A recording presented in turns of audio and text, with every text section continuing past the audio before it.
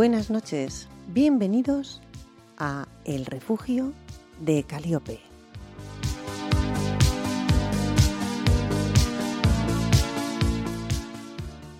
Como cada miércoles a las 11 de la noche, conectamos con todos vosotros a través de las ondas de Donostia Kultura Irratia y de Portu Radio.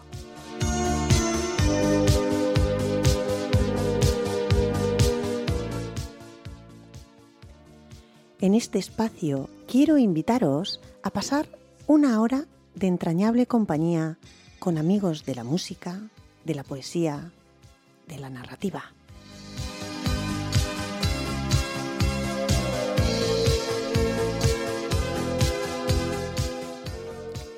Al sonido, Telmo Trenor. Gracias a él podemos estar en el aire.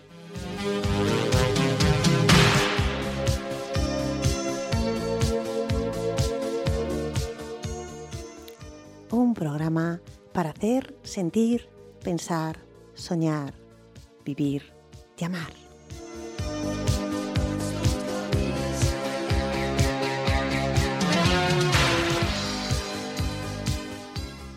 Gracias, queridos radioyentes, por conectar con esta emisora los miércoles a las 11 de la noche, porque juntos conseguimos hacer el refugio de Caliope.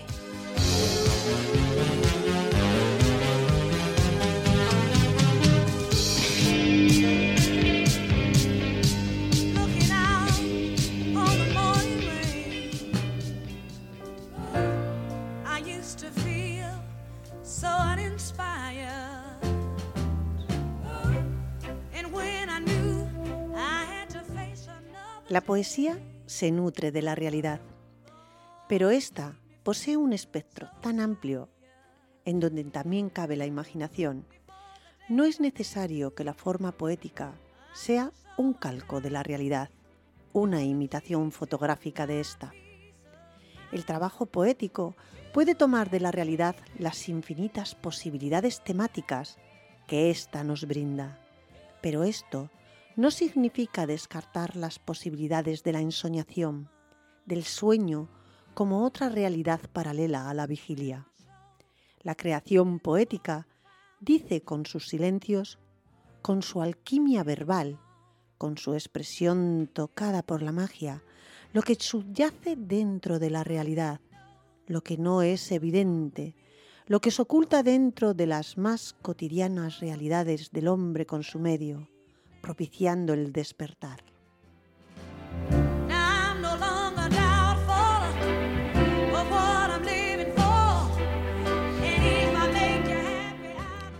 Al verdadero poeta hay que pedirle que nos revele lo que ya hemos visto sin detenernos, que nos enseñe igualmente el reverso de las cosas, que nos haga sentir y recapacitar sobre lo ya olvidado en la vida.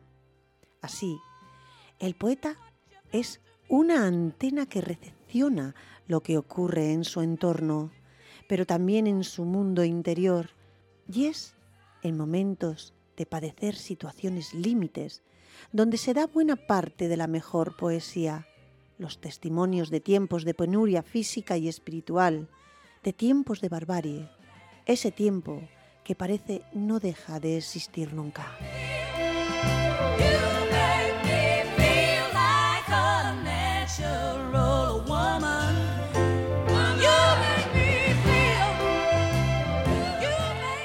Para el poeta existe un momento culminante en la creación. Después de interiorizar sensaciones, intuiciones, ritmos, silencios y emociones, entonces llega el poema por diversos caminos.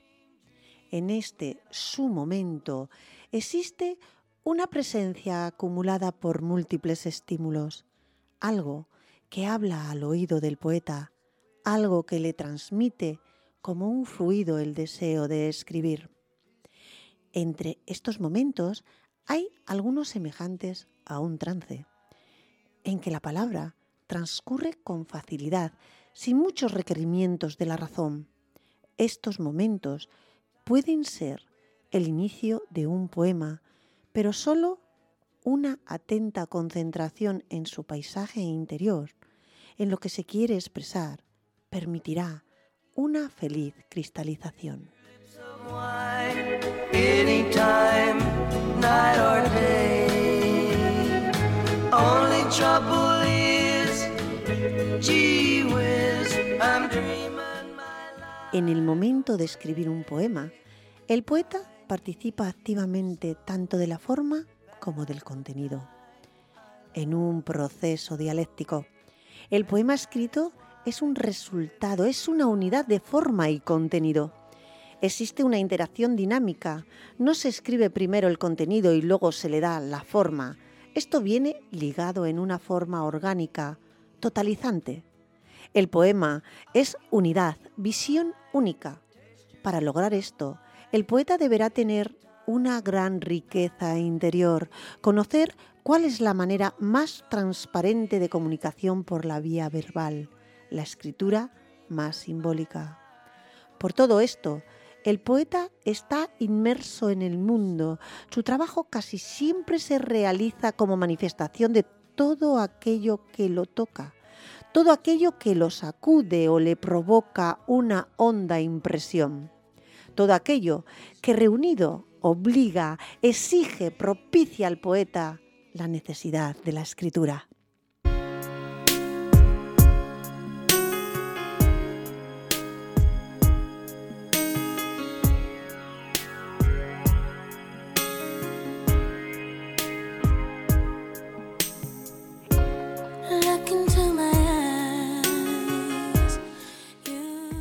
Cuando el lenguaje es la expresión exacta de lo que el poeta escucha, cuando el poeta está atento a sus voces interiores, libre en lo posible del dominio de la razón, estamos casi seguros de encontrarnos frente a un gran poema.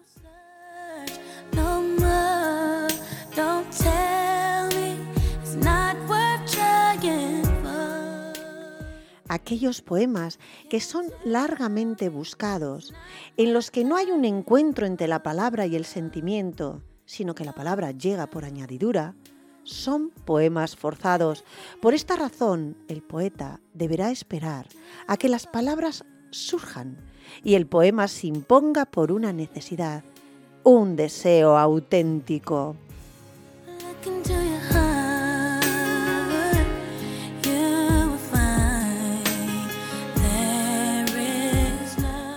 El sentido del ritmo del poema tiene que ver con el ritmo particular del poeta, con sus pulsaciones interiores en el momento de escribir.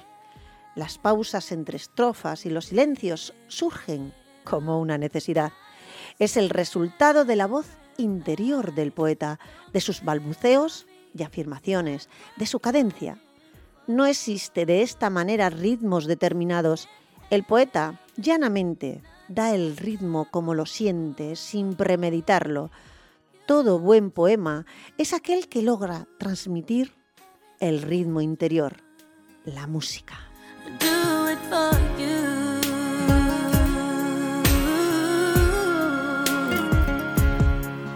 There is no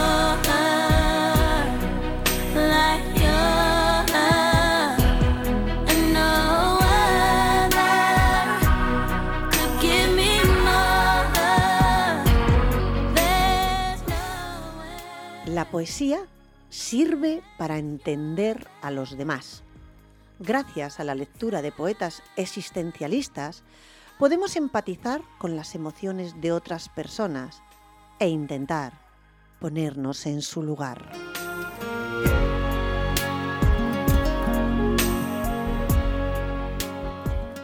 Hoy hablamos de Alaide Fopa Fala.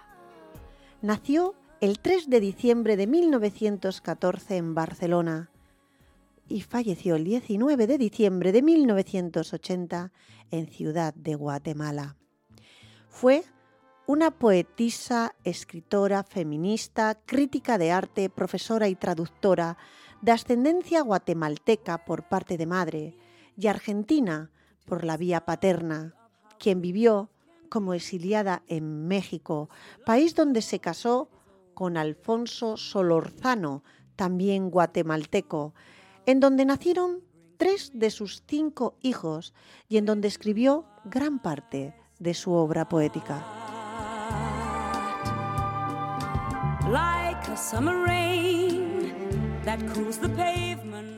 Vivió también en Argentina y en Italia, habiendo estudiado Historia del Arte y Letras. Durante su exilio en México, fue docente de la Facultad de Filosofía y Letras de la Universidad Nacional Autónoma de México, en la que ejerció la cátedra de literatura italiana y de sociología. Antes de vivir en México, radicó en Guatemala durante los años 40, adquiriendo la nacionalidad guatemalteca. En este país conoció al presidente Juan José Arévalo, de quien tuvo su primer hijo, Julio Solórzano, que nació ya en México durante su exilio y que fue reconocido por Alfonso Solórzano, razón por la cual lleva su apellido.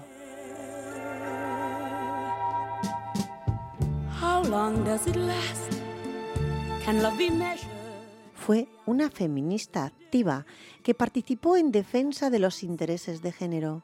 Fundó y colaboró en FEM, tal vez la primera revista semanal feminista de México. Colaboró también en el Foro de la Mujer, programa radiofónico transmitido por Radio Universidad durante varios años. Se integró activamente a la Agrupación Internacional de Mujeres contra la Represión. Como crítica de arte, durante su estancia en México, promovió la actividad de numerosas artistas plásticas que luchaban por avanzar en su medio profesional, y lo hizo tanto por conducto del Instituto Nacional de Bellas Artes, del que fue asesora, como de la revista FEM.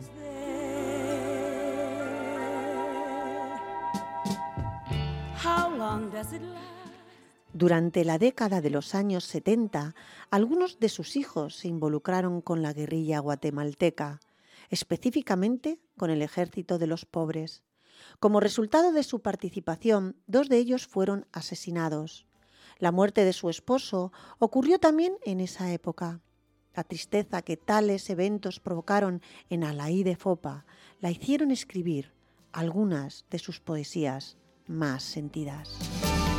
Girl, you are to me all that a woman should be, and I dedicate my life to you always. A love like yours is rare. It must have been sent from up above, and I know you'll stay this way for always. Más tarde, en 1980, volvió a viajar a Guatemala para aclarar la muerte de sus hijos y renovar su pasaporte guatemalteco vencido. El 19 de diciembre fue secuestrada por la G2, sección de inteligencia del Ejército de Guatemala, a plena luz del sol, en la 9ª avenida de la ciudad de Guatemala, desapareciendo sin dejar rastro.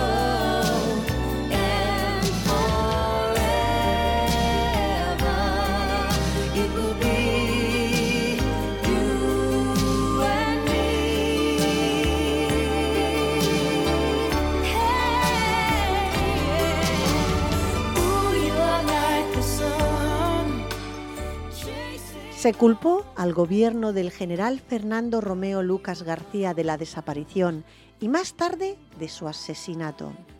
Organismos internacionales y grupos de intelectuales de Francia, Estados Unidos y México exigieron que fuera regresada con vida, sin tener éxito en sus demandas. Muchos años después, su hijo mayor, Julio, quien vive en México, condujo una campaña también de corte internacional para tratar de encontrar sus restos y a los culpables de su muerte.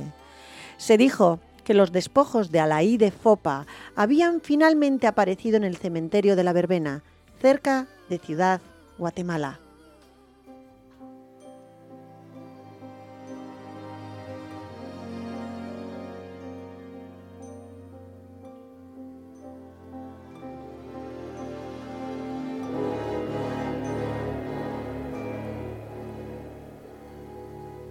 You must remember this. A kiss is still a kiss. A sigh is just Pionera en el feminismo, en 1976 fundó la revista Fem, tal vez, como decíamos antes, la primera revista semanal feminista de México. Colaboró también en el Foro de la Mujer, también un programa radiofónico transmitido en México durante varios años, y se integró activamente a la Agrupación Internacional de Mujeres contra la Represión. También vive el compromiso desde su puesto de profesora de la UNAM, donde ocupa la primera cátedra de Sociología de la Mujer en la Facultad de Ciencias Políticas y Sociales. El curso fue llamado en principio Sociología de las Minorías. Según Elena Urrutia, el término mujer habría aterrorizado a algunas. Desde esta tribuna, Alaíde forma a varias generaciones de estudiantes en el pensamiento feminista. Como traductora, apoya la divulgación de artículos de autoras feministas como Simone de Beauvoir, Dacia Maraini y Giselle Halimi, publicados en la revista Fem. El primer número sale un año después del Año Internacional de la Mujer, celebrado en México.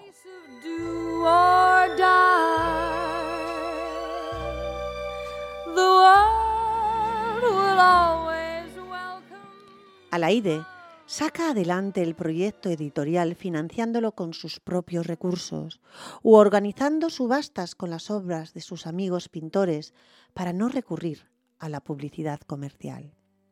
El equipo de redacción se reúne en su casa cada semana en las calles de Hortensia y Camelia, en el barrio de la Florida. Como crítica de arte, Alaíde incorpora el pensamiento feminista en este terreno. Organiza exposiciones y convoca debates para discutir la posibilidad de producir un arte feminista. En noviembre del año 1977, organiza en el Museo de Arte Carrillo Gil una exposición de mujeres pintoras, escultoras, fotógrafas ceramistas, para la cual escribe el catálogo de presentación. Como crítica de arte, durante su estancia en México, promovió la actividad de numerosas artistas plásticas que luchaban por avanzar en su medio profesional, y lo hizo tanto por conducto del Instituto Nacional de Bellas Artes, del que fue asesora, como de la revista Fem. But I just can't live without your loving and affection. Giving me direction. Vamos a escuchar un poema de Alaíde. Lleva por título Ella se siente a veces. Lately I'm a-praying that you'll always be a-staying to your side. Ella se siente a veces como una cosa olvidada, en el rincón oscuro de la casa, como fruto devorado adentro por los pájaros rapaces, como sombra sin rastro y sin peso. Su presencia es apenas vibración leve en el aire inmóvil. Siente que la traspasan las miradas y que se vuelve niebla entre los torpes abrazos que intentan circundarla.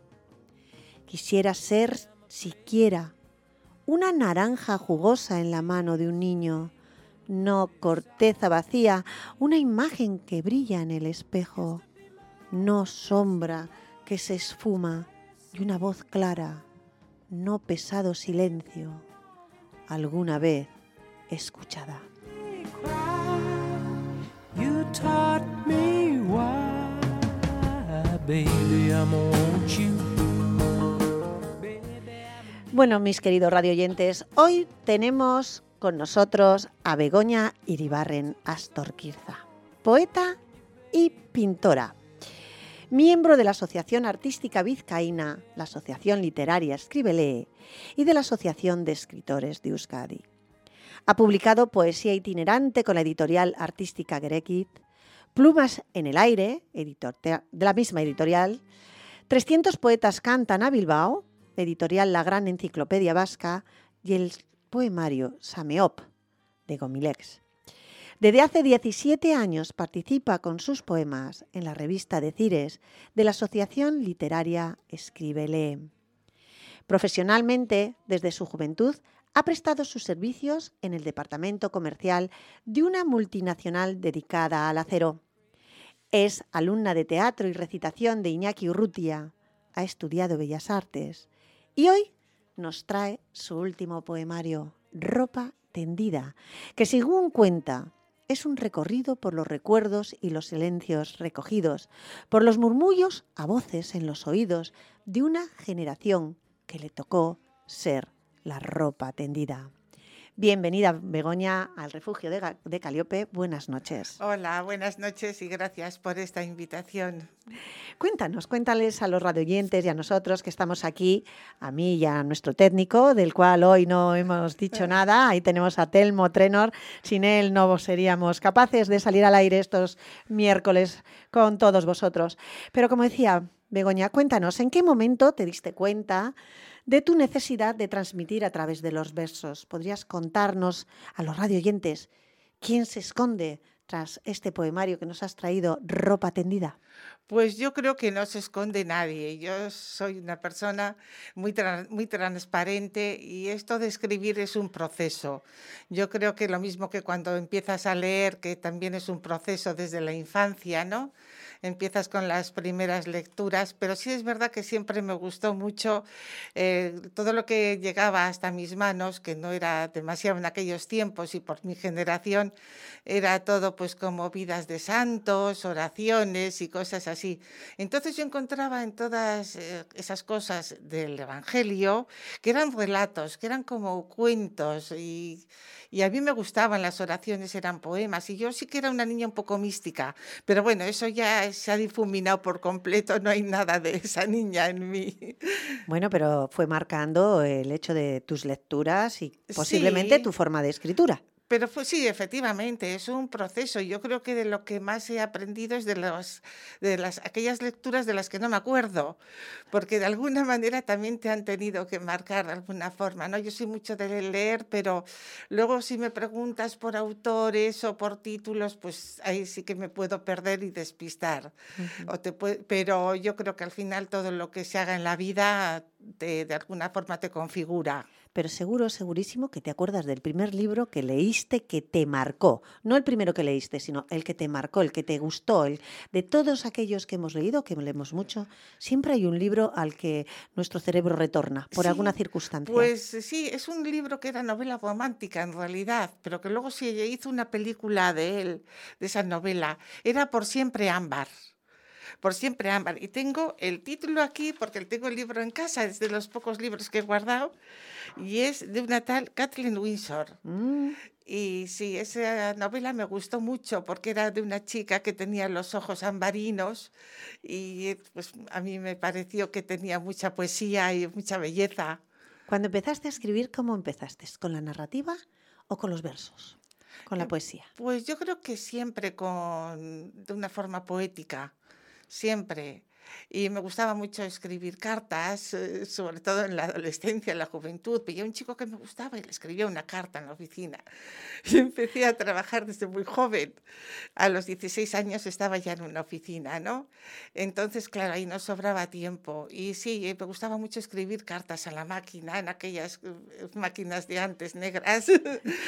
Con las teclas duras. Con las teclas duras, que por eso tenemos los dedos así algunas como torcidos.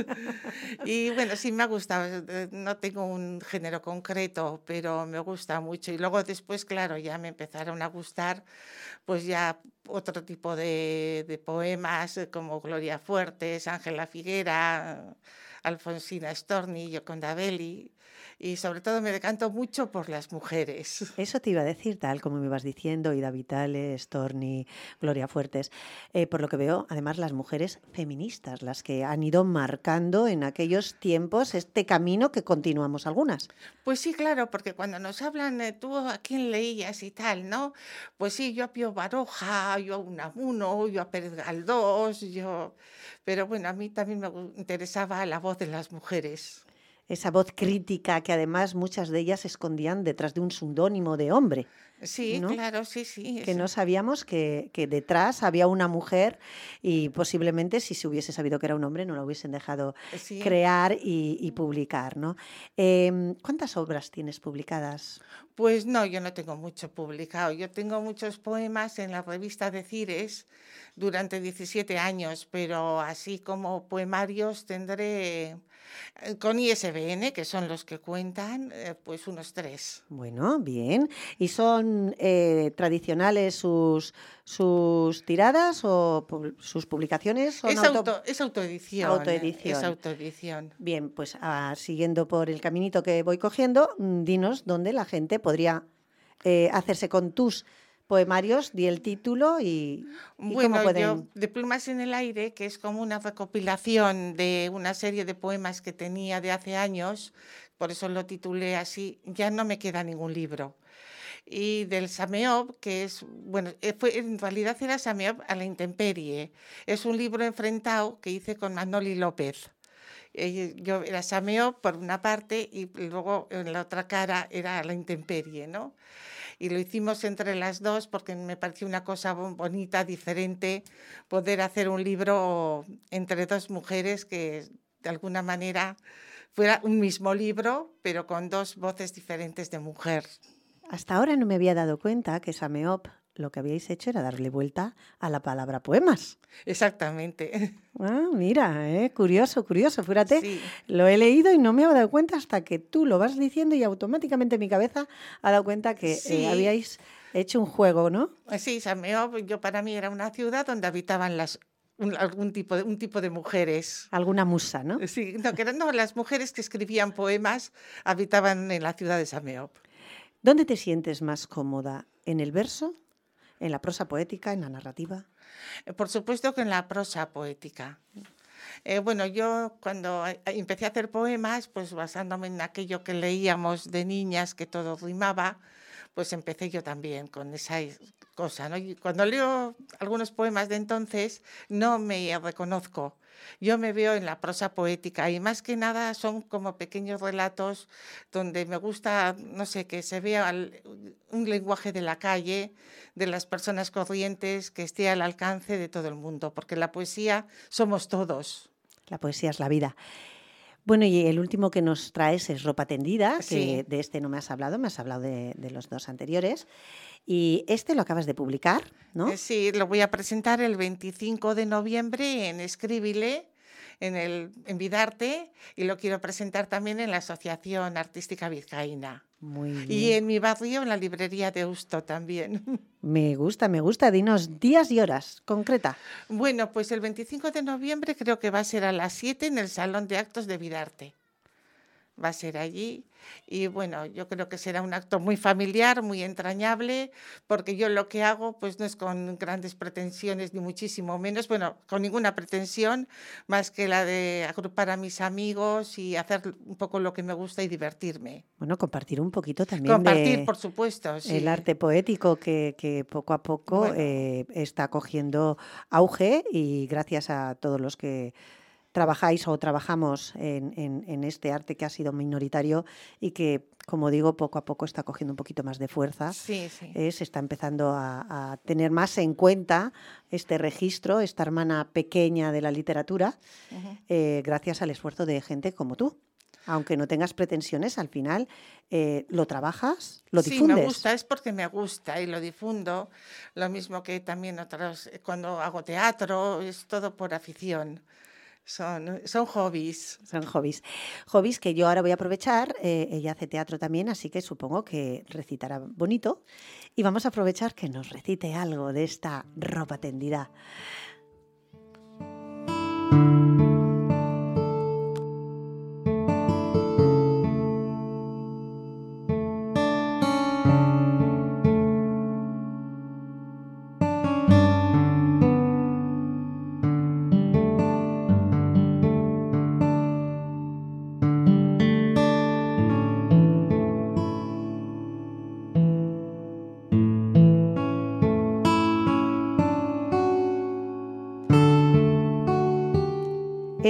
Cuéntanos, ¿cuál has escogido? La escalera vieja. Pues vamos a escucharte con La escalera vieja. Subir o bajar una escalera vieja es hacerlo de espaldas a uno mismo. Mirar al infinito y ver allí, en lo alto, la sonrisa de la eternidad. Una persona que sube o baja una escalera vieja escucha el eco de todos los saludos y pisa su paso sobre las marcas inmortales. Una escalera vieja tiene un barniz invisible y un sonido de vida entre sus tablas. Un crujir y una arteria llorosa que nos llama. Subir o bajar una escalera vieja es atrapar la barandilla de estirpes heredadas, rozar el misterio que emerge del aroma de los patios y de los pájaros cantores y nostálgicos que vuelan ahora sobre la inmensidad. Es marcar tus pasos en los peldaños, como la señora de la compra, con su universo de mares y tierras en una cesta. El niño llorón y la vida fugaz que nos habla de los eternos enfados y alegrías. Subir o bajar una escalera vieja es hacerlo de espaldas a uno mismo, de cara al infinito, y ver la estrella veloz que nos saluda como una buena vecina. Los que dejaron sus huellas en la vieja escalera no habitan en la casa del olvido y nos dejan su saludo amable entre sus tablas. La escalera vieja, preciosa. ¿Por qué ropa tendida? ¿Por qué el título? Pues bueno, viene un poco de... Es un poco, no digo que sean experiencias todas mías, ¿no? Sí, eso que son unos versos realistas, pero que no tienen por qué coincidir con mi realidad.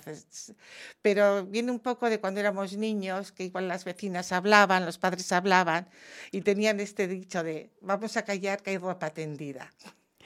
Y es un poco la visión del niño ya de adulta, y va un poco por ahí. Bueno, yo me voy a atrever, acabo de abrir el libro así, sin ninguna pretensión, y ha salido un poema que lleva por título Ay Bilbao. Ah, sí. Y aunque, queridos radioyentes, yo sabéis que vivo aquí, soy vizcaína y pues bueno, Bilbao me tira. ¿Qué le vamos a hacer? Así que, Ay Bilbao.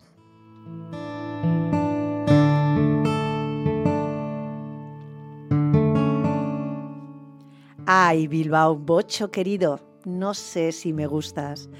Gustar me gustan la rosa y su perfume, la brisa que acaricia y el dulce caramelo.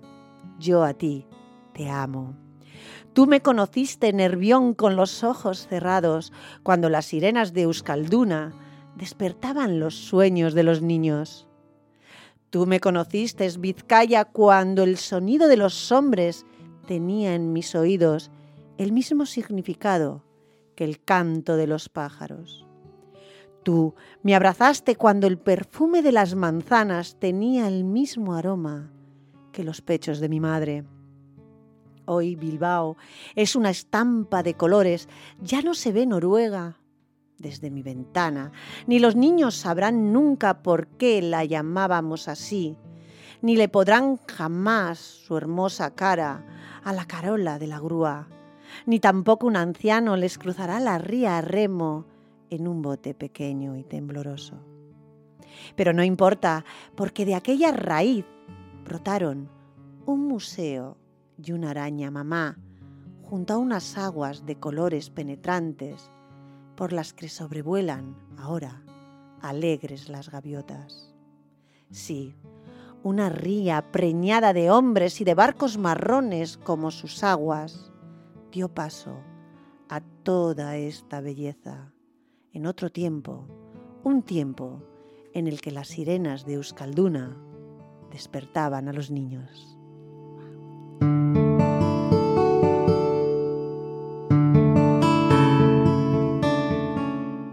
Precioso, ahí Bilbao, vamos, me ha llevado a mi niñez allí cuando iba a estudiar a la facultad. Increíble, muchísimas gracias por este Ropa Tendida que espero la gente se anime a leer. Vayan a conocerte además a estos días que vas a presentarlo, en donde nos has dicho, en la primera en Bidarte. En Bidarte y después en la Asociación Artística. ¿Que está en? Pues está en la Bolsa, en la calle La Bolsa ¿no? En la calle Pelota. En la calle Pelota, sí. Pelota 10, ¿no? Vale. Bien, pues ya sabéis, tenéis cita con Begoña Iribarren Astorkizak con Ropa Tendida. La primera, como hemos dicho, este 25 de noviembre, sí. Un día además crítico en el que hay que aprovechar y apoyar a las mujeres y a su escritura. Porque, ¿en qué crees tú que se diferencia a la hora de escribir la escritura de una mujer con la escritura de un hombre?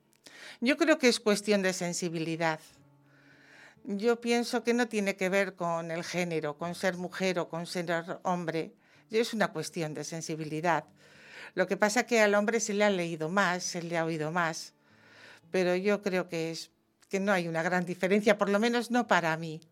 ¿Verdad? Felisa, yo quiero añadir que estoy muy agradecida porque ese libro ha nacido gracias a ella, Felisa Urraca. A tu compañera Felisa Urraca, que vendrá en el siguiente programa. Sí. Tendremos a Felisa Urraca con nosotros. Porque si no es por ella, pues no lo hubiera sacado, porque siempre tienes que publicar y tal, sí. O sea que tienes, mira, era una de las cosas que te iba a preguntar y ya aprovecho con el tirón.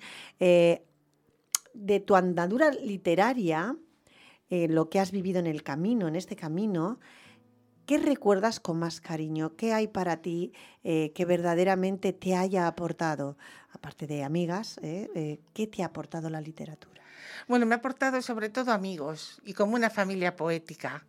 Yo siempre digo, cuando nos hacemos una foto todos, digo, vamos a hacer una foto de familia, porque sí tenemos todo lo que sea tener intereses comunes, aficiones comunes, pues es muy bonito y eso, y sobre todo me ha aportado conocimiento, me ha aportado cultura, porque una cosa es que las cosas te gusten, pero luego también las tienes que potenciar y tienes que crecer con ellas. Y yo, pues en los talleres de declamación de Iñaki Urrutia, y pues también he aprendido muchísimo, pero sobre todo me ha aportado la riqueza sentimental, emocional de los amigos que tienen tus mismos gustos, que no eres el bicho raro, vamos, que puede ser para otras personas, que hay otra gente como tú que le gustan las mismas cosas que a ti. ¿Te cuesta reconocerte en la palabra poeta?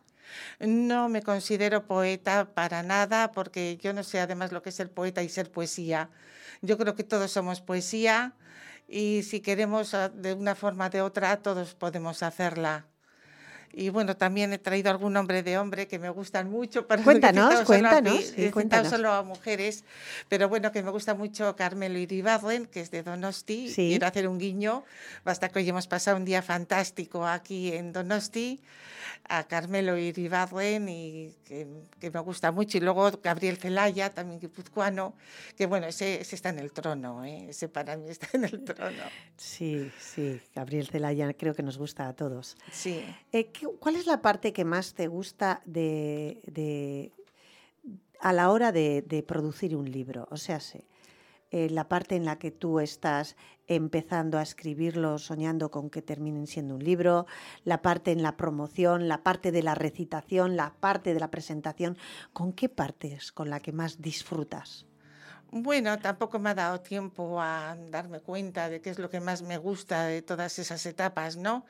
Pero, hombre, yo creo que al final siempre ver culminado tu trabajo, ver que lo presentas, ver que a la gente le gusta, que la gente te recita los poemas, pues eso ya es un lujo, eso es un lujo.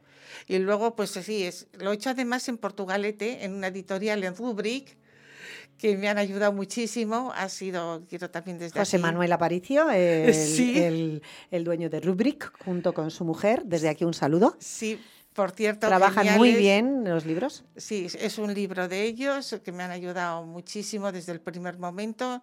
No he tenido ningún problema. En ese sentido ha sido todo facilísimo porque me han allanado muchísimo todo el camino. Pero lo que más gusta siempre de cuando haces un trabajo, cualquier cosa, es verlo terminado y ver como el resultado final. Ver la criatura debajo del brazo ya recién nacida, ¿no? Exactamente, sí. Si puede ser con 3 años, mejor.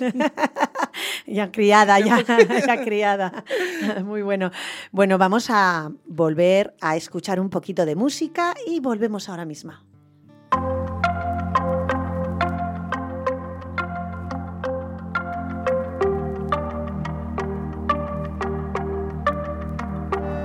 I see the moon, I see the moon, I see the moon. Oh, when you're looking at the sun. Not a fool, not a fool, not a fool. No, you're not fooling anyone. Oh, but when you're gone, when you're gone, when you're gone, oh, baby, all the lights go out. Thinking of that, baby, I was wrong, I was wrong, I was wrong. Come back to me, baby, we can work this out. Oh, baby, come on, let me get to know you. Just another chance so that I can show that I won't let you down and run. No, I won't let you down and run. 'Cause I could be the one. I could be the one. I could be the one. I could be the one. I see him blue, I see him blue, I see him blue. Oh, when you see everything in red. There's nothing that I wanna do for you, do for you, do for you. Oh, 'cause you got inside my head. Oh, but when you're gone, when you're gone, when you're gone, oh, baby, all the lights go out. Thinking of that, baby, I was wrong, I was wrong, I was wrong. Come back to me, baby, we can work this out. Oh, baby, come on, let me get to know you. Just another chance so that I can show that I won't let you down and run. No, I won't let you down and run. 'Cause I could be the one. I could be the one.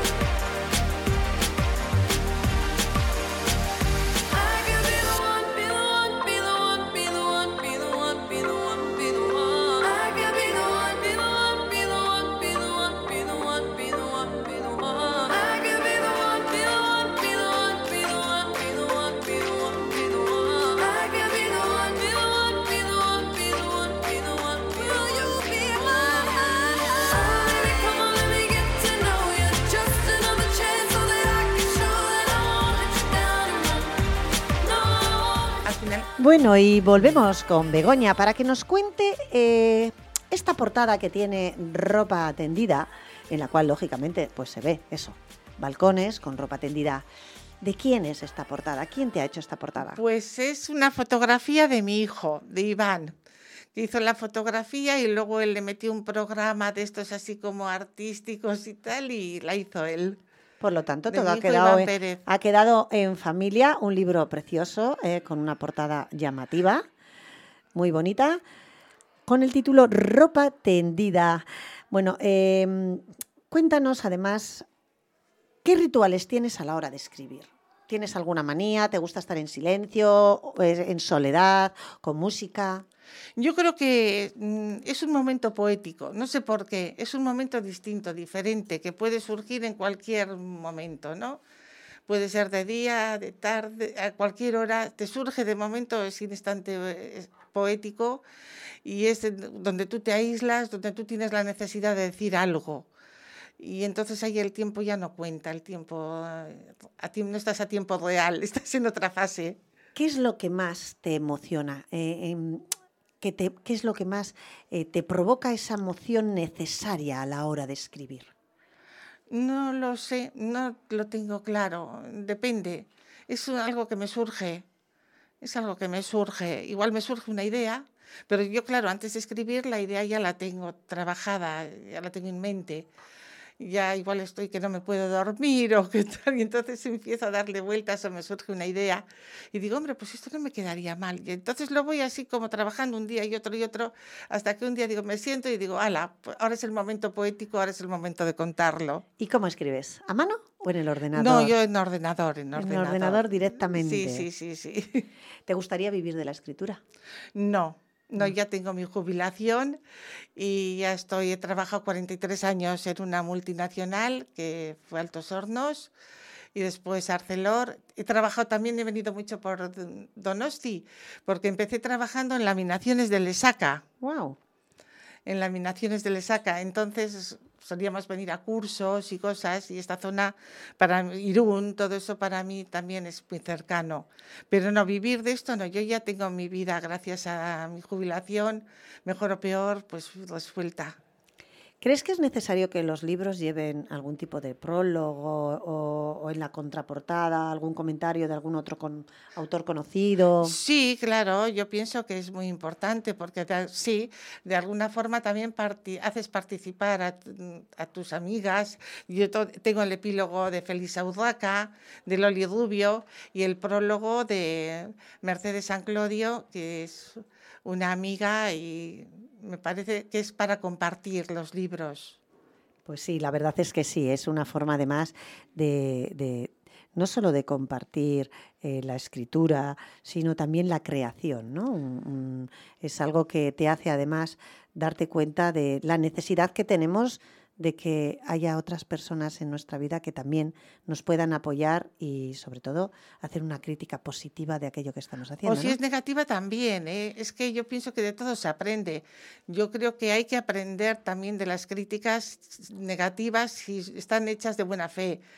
Si Bueno, no la crítica, cuando yo me refería a una crítica positiva, quería decir que no tiene por qué ser una crítica buena, una crítica simplemente... Sí, una crítica, sí. Pero positivamente quiero decir que no intente hundirte, sino que te aporte, ¿no? Que intente corregirte y ayudarte. Efectivamente, por supuesto, sí, es totalmente partidaria pero en todo, en la vida, no solo en la escritura, en todo.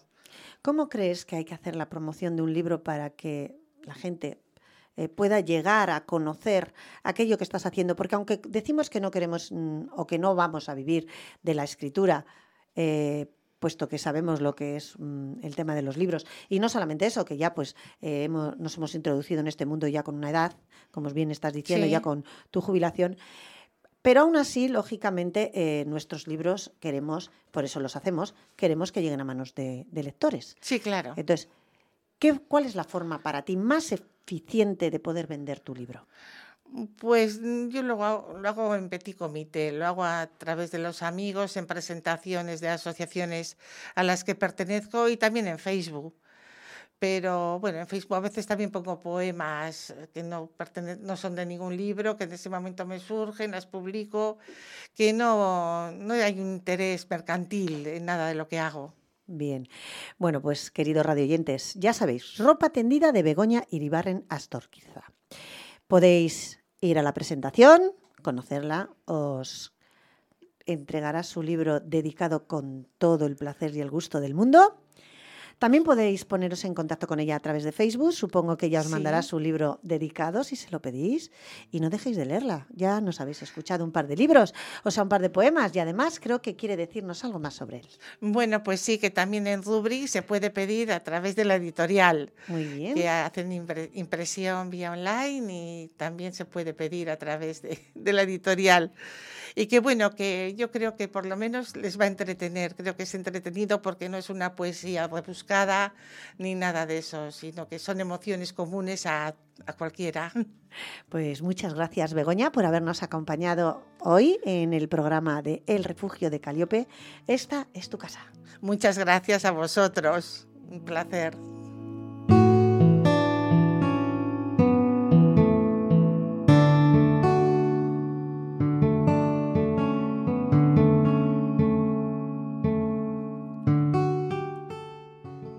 como siempre, queridos amigos, terminaremos con uno de los poemas de mi último libro, Cuando las miradas gritan. Pero antes quiero deciros a todos vosotros que este sábado 5 de noviembre tenéis una cita conmigo en Trincherpe, en el Salón de Actos de la Tenencia de Alcaldía a las 12 del mediodía. Organizo y presento un festival poético musical del que disfrutaremos todos juntos con Isabel Bravo, Fernando Bravo, Virginia Cortés. Isabel, violinista, Fernando, viola, Virginia, acordeón. Con los cantantes Anne Gómez y Emilio Azcárate, Alberto Guía al piano y Alba Vidal de la Academia Showtime. Y como no, la poesía. Nunca podemos dejar la poesía de lado, así que no quiero olvidarme de ninguno de todos aquellos compañeros que me van a acompañar. Son Juan Rufo, Marian Hernández, Marta Ugartechea, Edurne Mayona, Santiago Liberal, Pilar Sanz, Feli del Fresno y Cheder Fernández, Asier Maya, María Elsa Fajardo, Roberto López, Vane.g, Josu Torres, Arantxa Guinea, Erika Morcillo, Javier Arnaiz, María de Besa, Antolín Calvilla, Puy Barral, J. Chávez, Manoli López, Idoia Arteaga y Valentina Sagredo. No os podéis perder este recital poético musical este sábado 5 de noviembre en la Tenencia de Alcaldía de Trincherpe, Pasaya, Euskadi Etorbidea sin número. Y ahora sí, vamos con Nos están matando.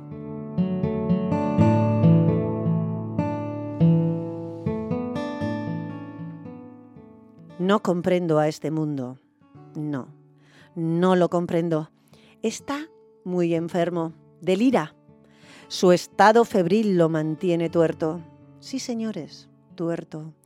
Porque aún pueden ver este genocidio con un odio contenido de deshumanizante violencia. Mutilan, queman y violan, torturan, utilizan y tiran. Como muñecas de trapo usadas, como si no tuviesen alma. Un rato después, las venas cortadas y brutalmente golpeadas, rota la nariz y la quijada. Un montón de golpes en la cara, en las rodillas, en los codos, y si aún queda un hálito de vida, buscan, intentan, no puedan echar a correr. El cáncer parece instalado con metástasis invasiva, pero no existirá violencia que la justicia no persiga.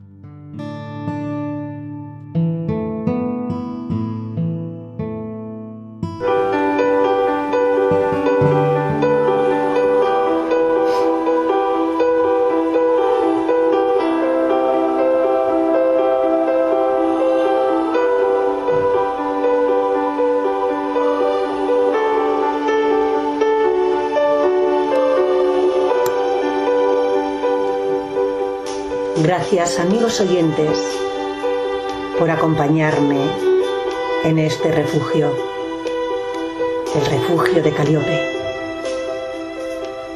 Gracias por vuestra calurosa compañía, por seguirnos en las ondas de Donostia Cultura y Ratia, en el 107.4 de la frecuencia modulada de Donostia, y en nuestra plataforma digital irratia.donostiacultura.eus.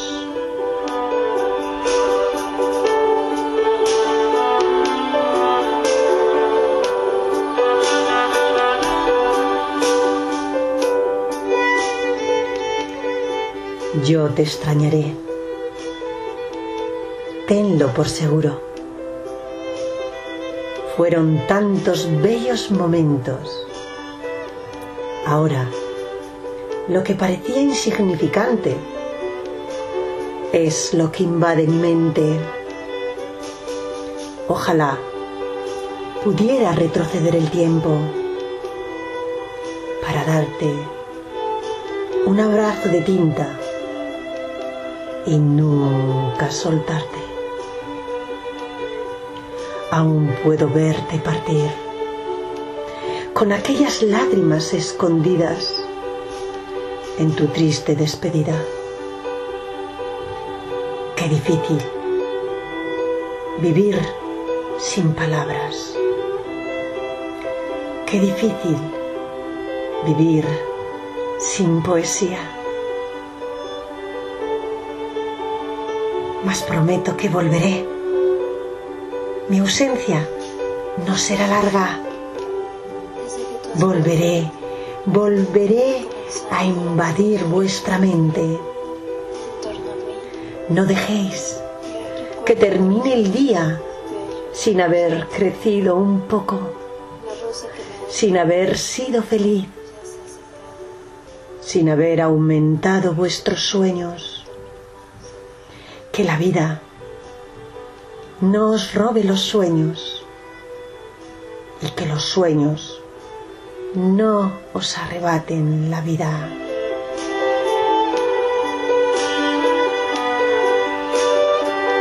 Prometo que volveré.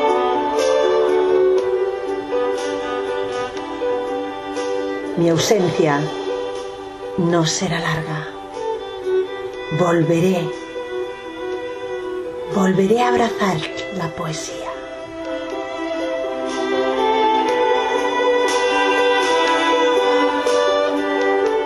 Buenas noches. Salud y poesía.